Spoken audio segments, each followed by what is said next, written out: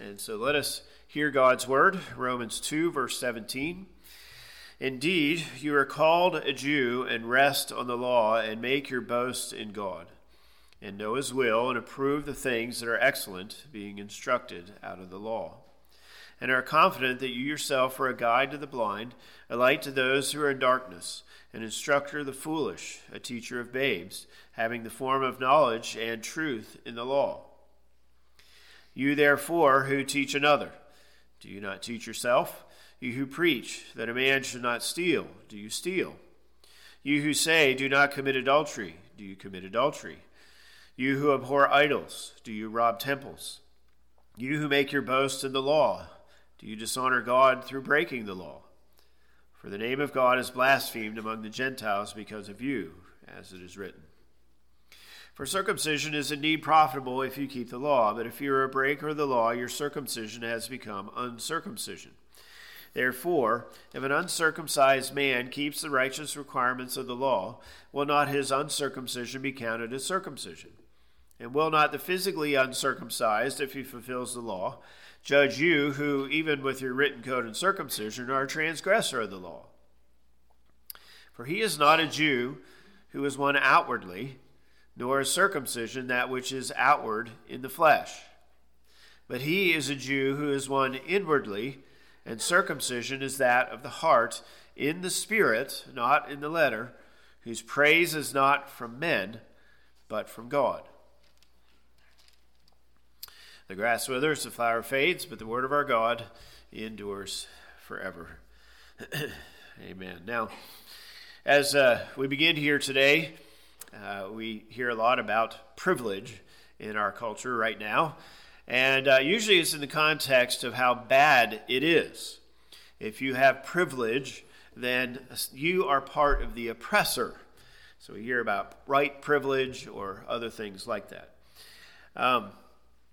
But again, that's all part of the socialist agenda and so on. But, you know, the Bible talks about a lot of privileges that we have as God's people.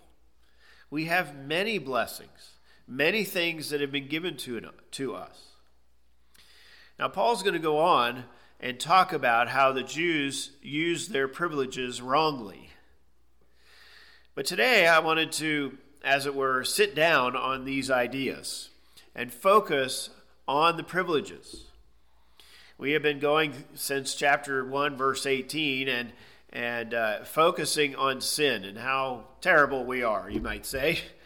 And it's all true. It's all necessary for us to understand, but it can be a bit overwhelming and depressing.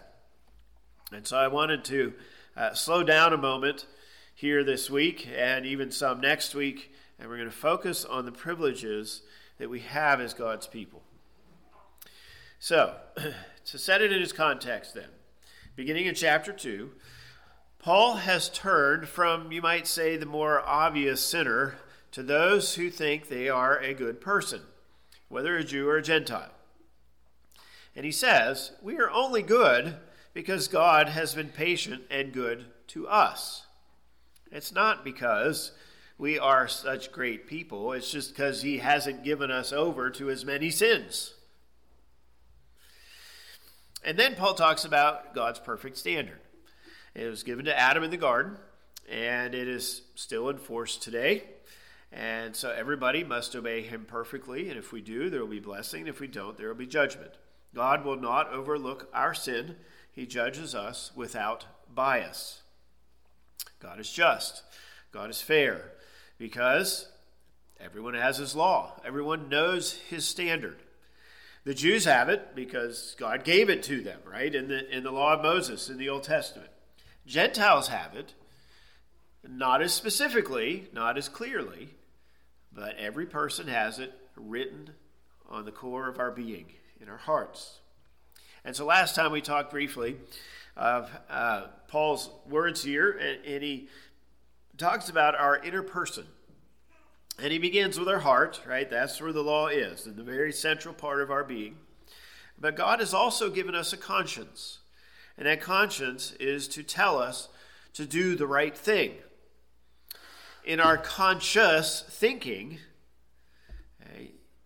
we then respond accordingly, the decisions we make and so forth.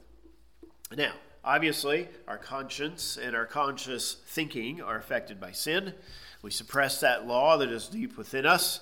Our consciences may be corrupted or even seared, but all of these work well enough to have everyone stand guilty before God. No one can say, I didn't know what I was supposed to do. Everybody knows.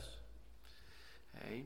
And everyone, of course, is guilty before God. So whether you have this law written and in your hands or you have it written on your heart, God judges fairly because everybody has it.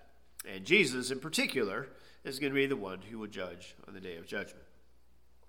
All right, so again, this is his overall point thus far. Now, you remember, in verse 12, he kind of gives us an overall broad idea. Verse 13, he starts to talk about the Jews. And in verses 14 to 16, he focuses on the Gentiles. Well, now he returns to the Jews. And we have these two basic ideas. Verses 17 to 24, he talks about the Jews and the law. And then in verses 25 to 29, he talks about the Jews and circumcision. So, of course, we will look at these ideas over the next number of weeks. So, first of all then, let's focus on these privileges. So, verse 17, it says, Indeed, you are called a Jew and rest on the law and make your boast in God. All right. Now, obviously, Paul turns his attention to the Jew. You might remember there's some debate. How should we look at verses 1 to 16? Is he talking about the Jew there or this moral person and so on? And of course, I would agree with those who say he's speaking about moral people generally. But now he's clearly speaking of the Jew. He says it very directly. Okay? So we could say he's been talking about the Jew indirectly since chapter 1. But here it is very direct in his approach. Now, obviously, Paul is taking us back now to verses 12 and 13. And again, he started the thought, and now he's going to develop it. So, who is a Jew? This is one of our most important questions here in this section. Well, on the surface, we can say then that a Jew is someone who has received the law. That's how Paul is defining it here. A Jew is someone who has received God's word. Okay. Now, we can expand that, of course, and he's going to say this in chapter 4, okay, that a Jew is a descendant of Abraham, right? Someone who has descended from Abraham can be called a Jew, but in particular, he's emphasizing the Jew as someone who was at Mount Sinai and heard the law, and then their descendants who continue to have the law. And so in particular, those who have heard it, those who have read it, those who have been taught the law of God is the Jew. Now, let's take a moment here and try to transition. That's Paul's thought here in Romans. But how does it apply to us? Who is the Jew today? Well, as I said a moment ago, when we think of the Jews, obviously we think of Israel over in the Middle East. Okay, there are Jews around us, of course, in synagogue in Pittsburgh and so on and so forth, right? And we think of these things, right? And that's understandable. But are they actually Jews? According to Paul's definition. Okay. The corresponding connections today are those who have the scriptures. Now, did the Jews over in Israel have the scriptures? Sort of. Okay, they have the Old Testament, but for the most part, it's the Old Testament interpreted through the Talmud and other things like that. And so in many ways, they don't have the word, but okay, all right, it still applies in that sense. But primarily, of course, they don't believe in Jesus. And so they don't have all of God's word now. They don't have the law of Moses understood through Christ. And so, in a sense, they don't have the law at all anymore. So they're not a Jew in that sense. Today, right? Today's Jew. So, we'll see, more details of this when we get to the end of the chapter. But you see how Paul's words then really are applying especially to the Christian.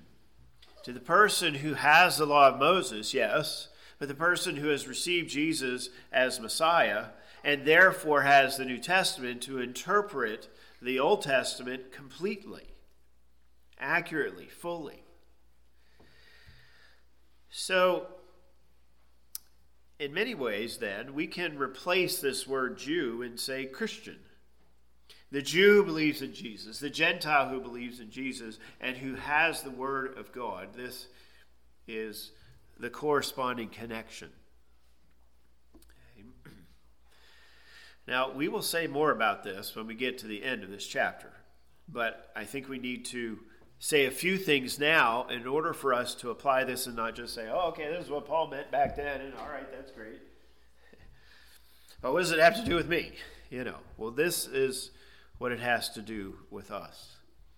Paul begins here with several statements for those who have received the blessings of God. And initially, it was the Jew of the Old Testament, the Jew leading up to Christ. Now, that includes us, God's people, believers. All right, now, let's look specifically here. Notice the New King James begins by saying, indeed, you are called a Jew. If you have another translation, you probably have something like, but if you are called a Jew. Now, it's not really much different in the Greek. It might emphasize a little differently the point, but it's not that much different. The if makes clear that we have a conditional sentence here. Okay? If this is true of you, then, well, that's verses 23 and following, right? Verses 23 to 25. Sorry, wrong verses. Verses 21 to 24, I'm sorry. So, if this is true of you, you have all these privileges, verses 17 to 20, then, therefore, his continuing point, okay? So the if shows that to us a little bit more clearly. Now, in Greek, the word if can be translated as since sometimes. And that's what the New King James is emphasizing. Okay? Since this is true, indeed this is true of the Jew. They have these privileges. So therefore, right, they need to live accordingly. So whichever way we go with it, I think it's bringing out what Paul is saying. All right, one more word in this way. That pronoun, you are called a Jew, that's repeated. You, since you are a Jew.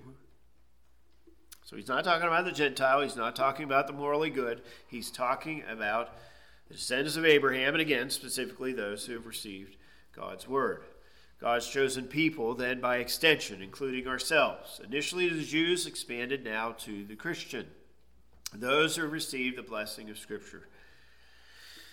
All right. Now, with some of this as our foundation and background, Paul now lists several blessings, several privileges. And depending on who you read, they'll itemize them in different ways and so on. But let's just go with what Paul says. It's pretty straightforward here. There are 5 of them in verses 17 and 18. And we'll see some more in verses 19 and 20. All right, so first then, if or since, indeed, you are being called a Jew. Obviously, this is not true of everyone. But as I've already said, to some degree, this is referring to the descendants of Abraham. And yet, of course, we need to specify that, right? It is Abraham through Isaac and then through Jacob. God's chosen people, right? God chose Abraham from all the peoples of all the earth. He chose one man. And then he chose one of the sons of Abraham. And we know he had several. Remember Keturah and so on. But in particular, we think of Ishmael and Isaac. He chose Isaac, not Ishmael. And then, of course, Isaac had Jacob and Esau. He chose Jacob and not Esau. And so when we talk about the Jew, we're talking about the descendants of Abraham, but specifically through Isaac, through Jacob. This line was the chosen line, the elect line, God's special people in this way. Now, Jacob, of course, had his 12 sons, and all of them were part of Israel. But his 4th son in particular, through Leah, was Judah. And you might remember the name Judah means praise. And so he'll return to that at the end of the chapter, this idea of praise. But when we think of Judah, right, you might think of what happened in Genesis and so forth, and his sins initially, and then how he stood up for Benjamin there before Joseph and so on. Okay, excuse me. We see about the prominence of Judah when they came into the promised land. But it's especially after Solomon where we see Judah rising to the forefront, you might say. And that is the southern kingdom in Israel, as it is called, Judah, which includes Simeon and portions of Benjamin at this point. After the exile, people returned to Judah. Very few people returned to the northern kingdom, or they were assimilated and became Samaritans or something like that. And so because of this emphasis on Judah, Israel became known as Judeans. And that's actually the word here in the Greek, a Judean. But we have shortened it, kind of a nickname, and we take Judean and take the J-U off the front, and we call him a Jew. And we anglicize it and say J-E-W and so forth, right? All right, the point is this. This is an amazing name to have. Right? We've been living in the 20th century into the 21st century, and there's a lot of anti-Semitism and all this sort of thing. And some people don't want to be called a Jew, and like in Naylene's heritage, there's some of that, and they tried to hide it and so forth. Okay, but to be called a Jew is an amazing privilege. We are part of this chosen line from Abraham through Isaac through Jacob, and of course, the son of Jacob, Judah especially. We are part of this blessing. It's a great name to have. And Paul is saying that. He's not questioning this or saying it's not a privilege in any way. It is. It was. To be a Jew is to be part of God's chosen family. It's truly a blessing. Now again, to bring in some of this transition from 2,000 years ago to today, after the destruction of Jerusalem in AD 70, it became harder and harder to follow literally the physical descent of Jews. And some have said, we cannot know for certain that those who say they are Jews today are actually physically descended from Abraham, Isaac, and Jacob. Other people say, well, yes, we can. We have indication that that is the case. But whatever the case, those who say that they are Jews today are claiming this heritage, of course. They are claiming to be associated with the teachings of the Old Testament. They are known as a Jew, and they are proud of that. Okay? Especially the more committed Jews. The secular Jews, that may be another story. But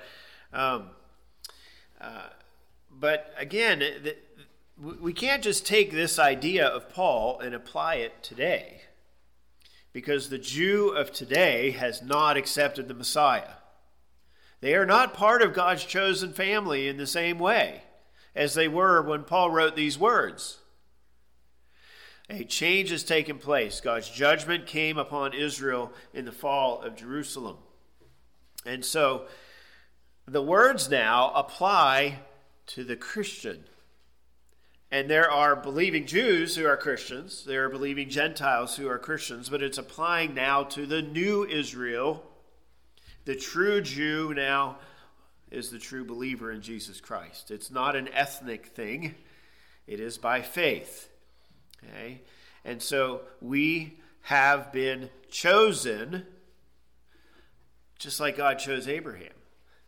We have been chosen just like he chose Isaac and not Ishmael, and Jacob and not Esau. We may change this term now and say, indeed, you are a Christian, but the privilege that Paul's talking about here for the Jew is what now applies to us. We are part of this heritage, part of this promise, part of God's grace in this way. Okay? And so let's take on the name with pride.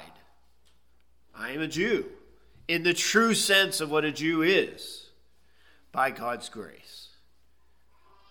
Okay? And all Christians are. And this is an amazing privilege, is it not? Be proud of the name. The true name, the true definition of the name. Hey, let's not get all wrapped up on the Zionist understanding of the Jew and so on and so forth. We are the true Jew. And so, Paul's word here applies to us. What a great privilege we have. This is our name. Though, of course, we have especially taken on the name of Christ. Hey, not the name of Judah, but the name of Christ. And so we are Christian. And so we have taken on a new name, but it's really, in the end, the same basic ideas. Okay, but just now fulfilled in Christ and expanded beyond the nation of Israel. All right. Well, again, I'm anticipating verses 28 and 29, but I think we have to in order to make application for us here. So let's now transition to the next one. Okay. The next one is, you are resting on the law. Now, Paul obviously is emphasizing the law here, and he is saying that they rest in it, they rely upon it, especially relying on the fact that they have it in their hands. Gentiles didn't. Okay? And this is an amazing privilege, isn't it? Can you imagine not having a Bible? I've had one my whole life. I can't imagine living without one. Now, there are portions of my life where I didn't live so well. I didn't care if I had a Bible. But I've had one my whole life. I can't imagine not having one. This is a thing on which we should rest, on which we should rely. We should be grateful that we can hold it in our hands, because not everybody has that privilege. Okay. Israel, of course, had the law of Moses. They had the prophets. In the New Testament, they had the apostles and the prophets. Okay. Now, let me pause here and make this point. In 1995, I went on a music mission trip, and our particular group went to Belarus. We flew into Warsaw and then over to Minsk, and we spent a few weeks there ministering to churches and communities and singing primarily, playing music, as well as we helped out, Bible school kind of things, and we passed out Bibles. Now, remember what happened not too long before 1995. You remember that Belarus was part of Soviet Russia. And for roughly 70 years, they weren't allowed to have a Bible. They weren't allowed to talk about these things. In fact, one of the places where I stayed was in a pastor's house who had been in Siberia for a number of years.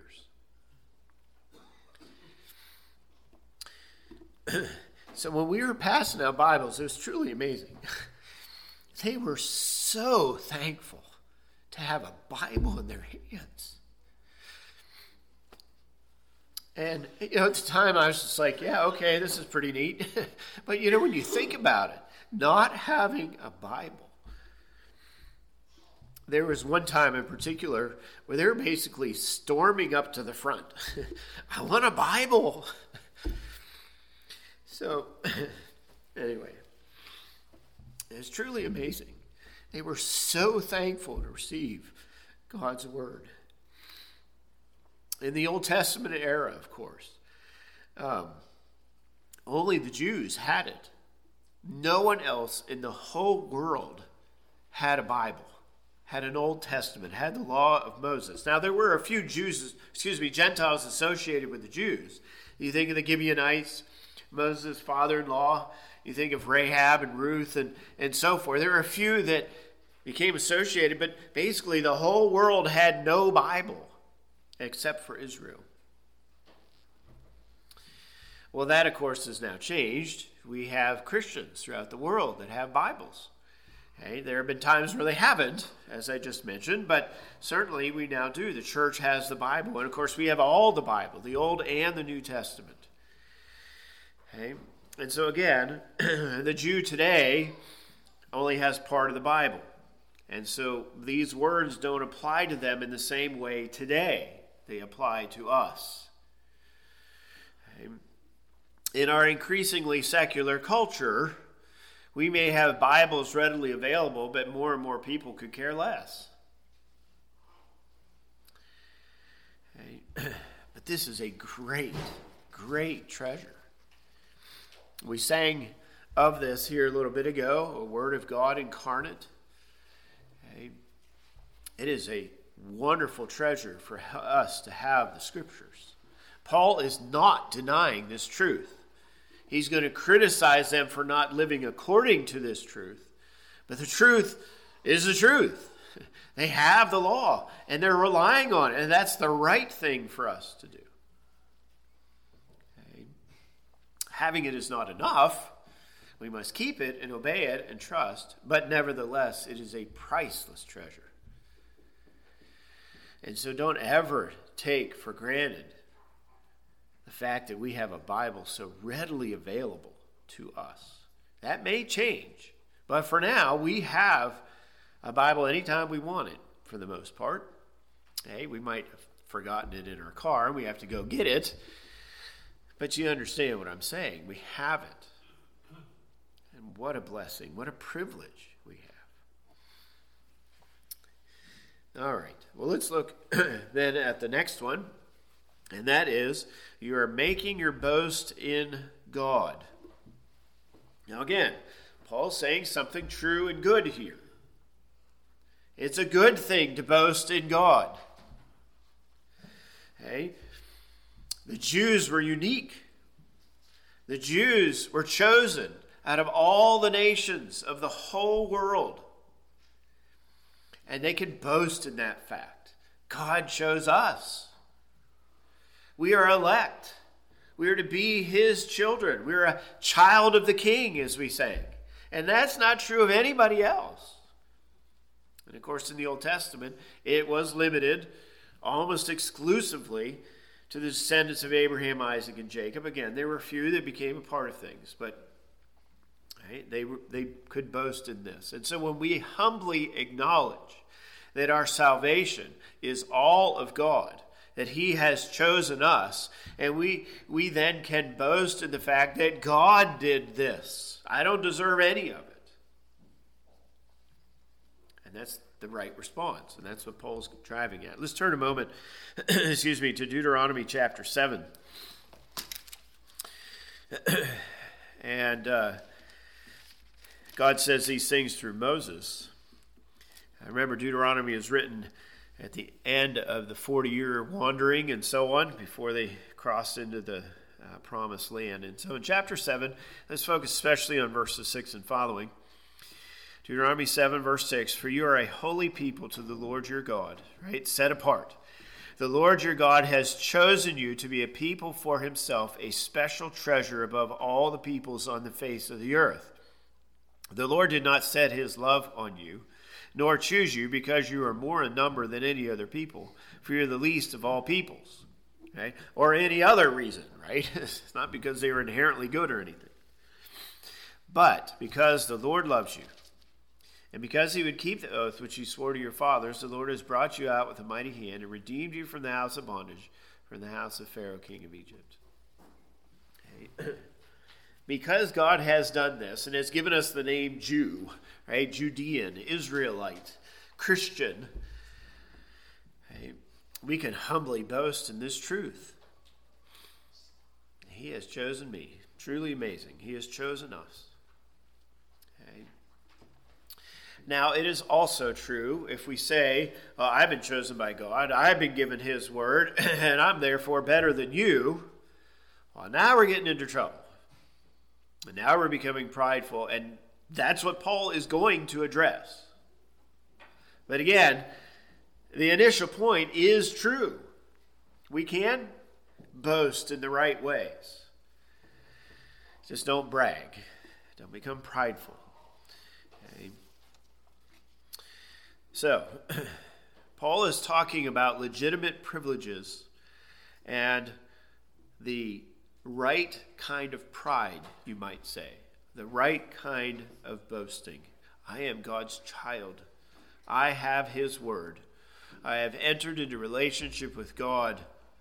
This is truly amazing and certainly undeserved, and it should fill us with gratitude and desires to serve him. And so, again, after this work of defining our terms here, right, this applies to us. As Christians, we have the same privileges. Paul's going to say in chapter 4 that we are descendants of Abraham spiritually. And so the blessings given to Israel now apply to us, the new Israel, the Gentile and Jewish believers. This Judeo-Christian privilege, you might call it. It's no longer for the Jews only. And it's not merely for the ethnic Jew, but only those who trust in Jesus. All right, well, let's look then at verse 18, because now he gives us two more. Verse 18, and know his will and approve the things that are excellent, being instructed out of the law. There are two of them there. That last part, that last clause, being instructed out of the law, modifies both of them. So there's still two here. So the fourth one overall, you are knowing his will, God's will. Now, when we talk about God's will, we usually separate it into two ideas, the secret will of God and the revealed will of God. Now, Paul is not talking about the first of these. We do not know God's secret will. It's a secret. So we can't know it. Only God knows it. Now we can see that will played out in history, and he does give us some clues in his word, but ultimately we don't know his secret will. And even when we do see it played out in history, it usually leaves us with a lot of questions. Like we've seen the secret will of God in the last week or so with Hamas attacking Israel. What is going on with that? How should we understand it? So we see God's secret will worked out, but it still leaves us with some questions. What is he doing? How should we understand this? And of course, many people in the last week are saying, oh, this is a sign of the end. Christ is coming. Well, is that how we should understand? All right, but that's not what Paul's talking about here. Paul is talking about the revealed will of God. And his revealed will is right here, right? It's in the Bible. It's in his word. This word that Paul says they're resting upon. In the last verse, they're resting on the law. And so by resting on the law, we know his will. And then to go forward here, we know his will, the end of the verse, being instructed out of the law, right? See how it's all fitting together. And so we have God's will in his word. Paul here is emphasizing the law, but certainly we can say more than that. Paul's primary emphasis is we know what we should do, what God's standard is. We are to do these things, we are not to do those other things, and so forth. But certainly we can expand beyond that, but that's his emphasis. So, because the Jew had the law, they knew what to do. Okay? The Gentiles didn't, at least not to the same degree. They had the law in their hearts, they knew enough, but the Jew knew far more. And the same, of course, then applies to us. We have God's revealed will. We have the scriptures, all of it. And so we then have more understanding than the Jew did in Paul's day. Okay, the Jew hadn't accepted Christ. We now have the New Testament. We have the finished canon, as we call it. Jesus has come. He has given us more understanding, and he has fulfilled the Old Testament promises. And so now, today, the non-believing Jew does not know God's will. Now, maybe to some degree, right? Don't commit adultery and some of these things. But in terms of the full message of the Scriptures, they don't know God's will because they haven't accepted Christ. But for the believer who does, this is an amazing blessing, isn't it? I'm sure every one of us in here knows unbelievers. And when you watch unbelievers, isn't it sad to watch them groping around in the darkness? And they don't know what to do. Again, yes, they have some knowledge within that God has given, but they're suppressing that truth. They're ignoring their conscience, right? They're trying to live, and it's just a mess. They're blindly bumping into things and tripping and falling, and so trying to find meaning in life and to try to decide what to do and what not to do. And it's sad to watch because they don't have the scriptures. They don't know God's will, certainly not as clearly as we do. Again, I asked this before. Can you imagine not having a Bible? You know, when we have a decision to make, whether it's a big decision like getting married or a little decision, should we buy this car or this lawnmower, or how much are we going to spend at the grocery store this week so we can make ends meet? Can you imagine trying to make these decisions without the scriptures, without knowing God's will? Again, I can't. I've had it my whole life. I can't imagine not having it. Can you imagine going to one of these woke churches that we've been talking about in Sunday school, where they are teaching things that are contrary to God's word? Can you imagine going there and not hearing the truth, hearing something counterfeit? We have such a blessing to have the word of God, to have it be taught to you as God intended it to be done. Okay. So for those of you who haven't come to Sunday school, or maybe not every week, this Enemies Within the Church video, put it in the back when we're done. Okay. Make sure you look at it. It'll give us a sense of how much privilege that we do have. Okay. All right. Well, the last one then. Number 5 here today. Last one for today. And approve of the things that are excellent. Your translation may say it slightly differently. But because we have the scriptures, not only do we know God's will, but we then know what is best, he is saying. So it's a similar idea, but he's emphasizing here that we can discern between right and wrong. We can discern between good and evil, even a greater good versus a lesser good.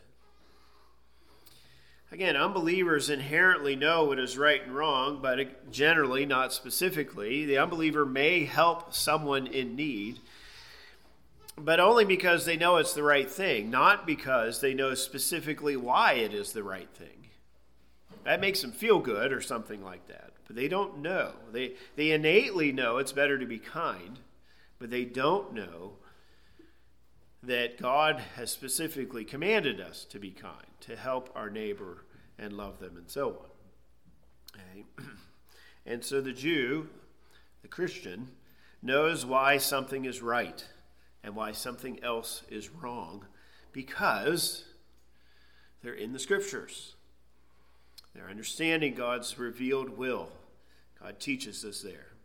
Now in Israel, of course, God did this through the priests and the Levites. There were 48 cities scattered throughout Israel where the regular teaching of the word was to be done. And, of course, had the tabernacle and the temple as well. They had prophets. They had rabbis at different times of their history. Today, we have churches throughout the world where God's word is being taught. Again, not all of them are, but right there, it's certainly taking place. Parents are instructing their children, and so as we use the Word of God, this helps us to discern between right and wrong. Having God's Word enables us to test these things and know what is best. Again, this is such an amazing privilege. I think for us who have been Christians our whole lives, we tend to forget this, and we don't realize what it's like to not have the scriptures to guide us in these ways. Okay. And so, this is a privilege that Paul is talking about. Let's rejoice in these privileges. Now, Paul's going to go on to say, it can't lead to pride. It cannot lead to feeling superior. Okay? And having these privileges, his primary point, that does not automatically absolve us from God's judgment. Merely having these things, merely doing some outwardly religious things, doesn't automatically mean we will be safe on the day of judgment. He's going to get to how we are safe on the day of judgment in the end of chapter 3. He's not there yet. And this is his overall point. But again, let me end with, if you will, the positive message here. Okay? We are sons and daughters of Abraham. We have God's word. He has chosen us of all the people in the world. He has made us his children, elected us, loved us. We are priests. We are kings. We are stones in God's temple. We are the temple, and the Spirit of God dwells within us. We have all the scriptures, not just some of it. We are guaranteed eternal life. We are protected by God. We can pray to him. Right? We could list many other things. And the first hymn especially we sang gave us some of those other things. And we'll sing another one that will say some more. And so Paul is going to chastise the Jew, but let's rest for the moment in these wonderful blessings. Okay?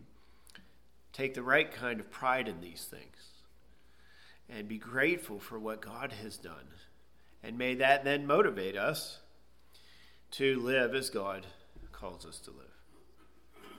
All right. Well, we'll pick up with these thoughts, Lord willing, next time in verse 19. Let's pray together. Our Father and God, we thank you for your word. We thank you for these amazing privileges that you have given to us. Our Father, we are thankful for the names that you give to us. And there are many, and we've talked about two especially here tonight or today. And we are thankful that we are a true Jew, a true descendant of Abraham, Isaac, Jacob, through Judah in particular. And we are thankful, Lord, of course, that we are Christians, followers of Christ. May we rejoice in the name that you have given. We thank you also, Lord, of course, you have given us your word. Your word that gives us the ability to discern truth from error, right from wrong. Your word that gives us your will so we know what we should do. Your word that we have and many others don't. We thank you for this privilege. And so we boast in you in the right ways because you have done this. We don't deserve any of it. We are not good people. We are wretched sinners that suppress the truth and turn from you, and yet you have done this anyway. And we thank you, Lord. May we rely on these things in the right ways, not as Paul will address for those who did it wrongly. And we pray for your mercies in this way. And so again, we thank you for your love, your grace, your amazing blessings. And may we then honor you in all things because of it. We pray in Jesus' name. Amen.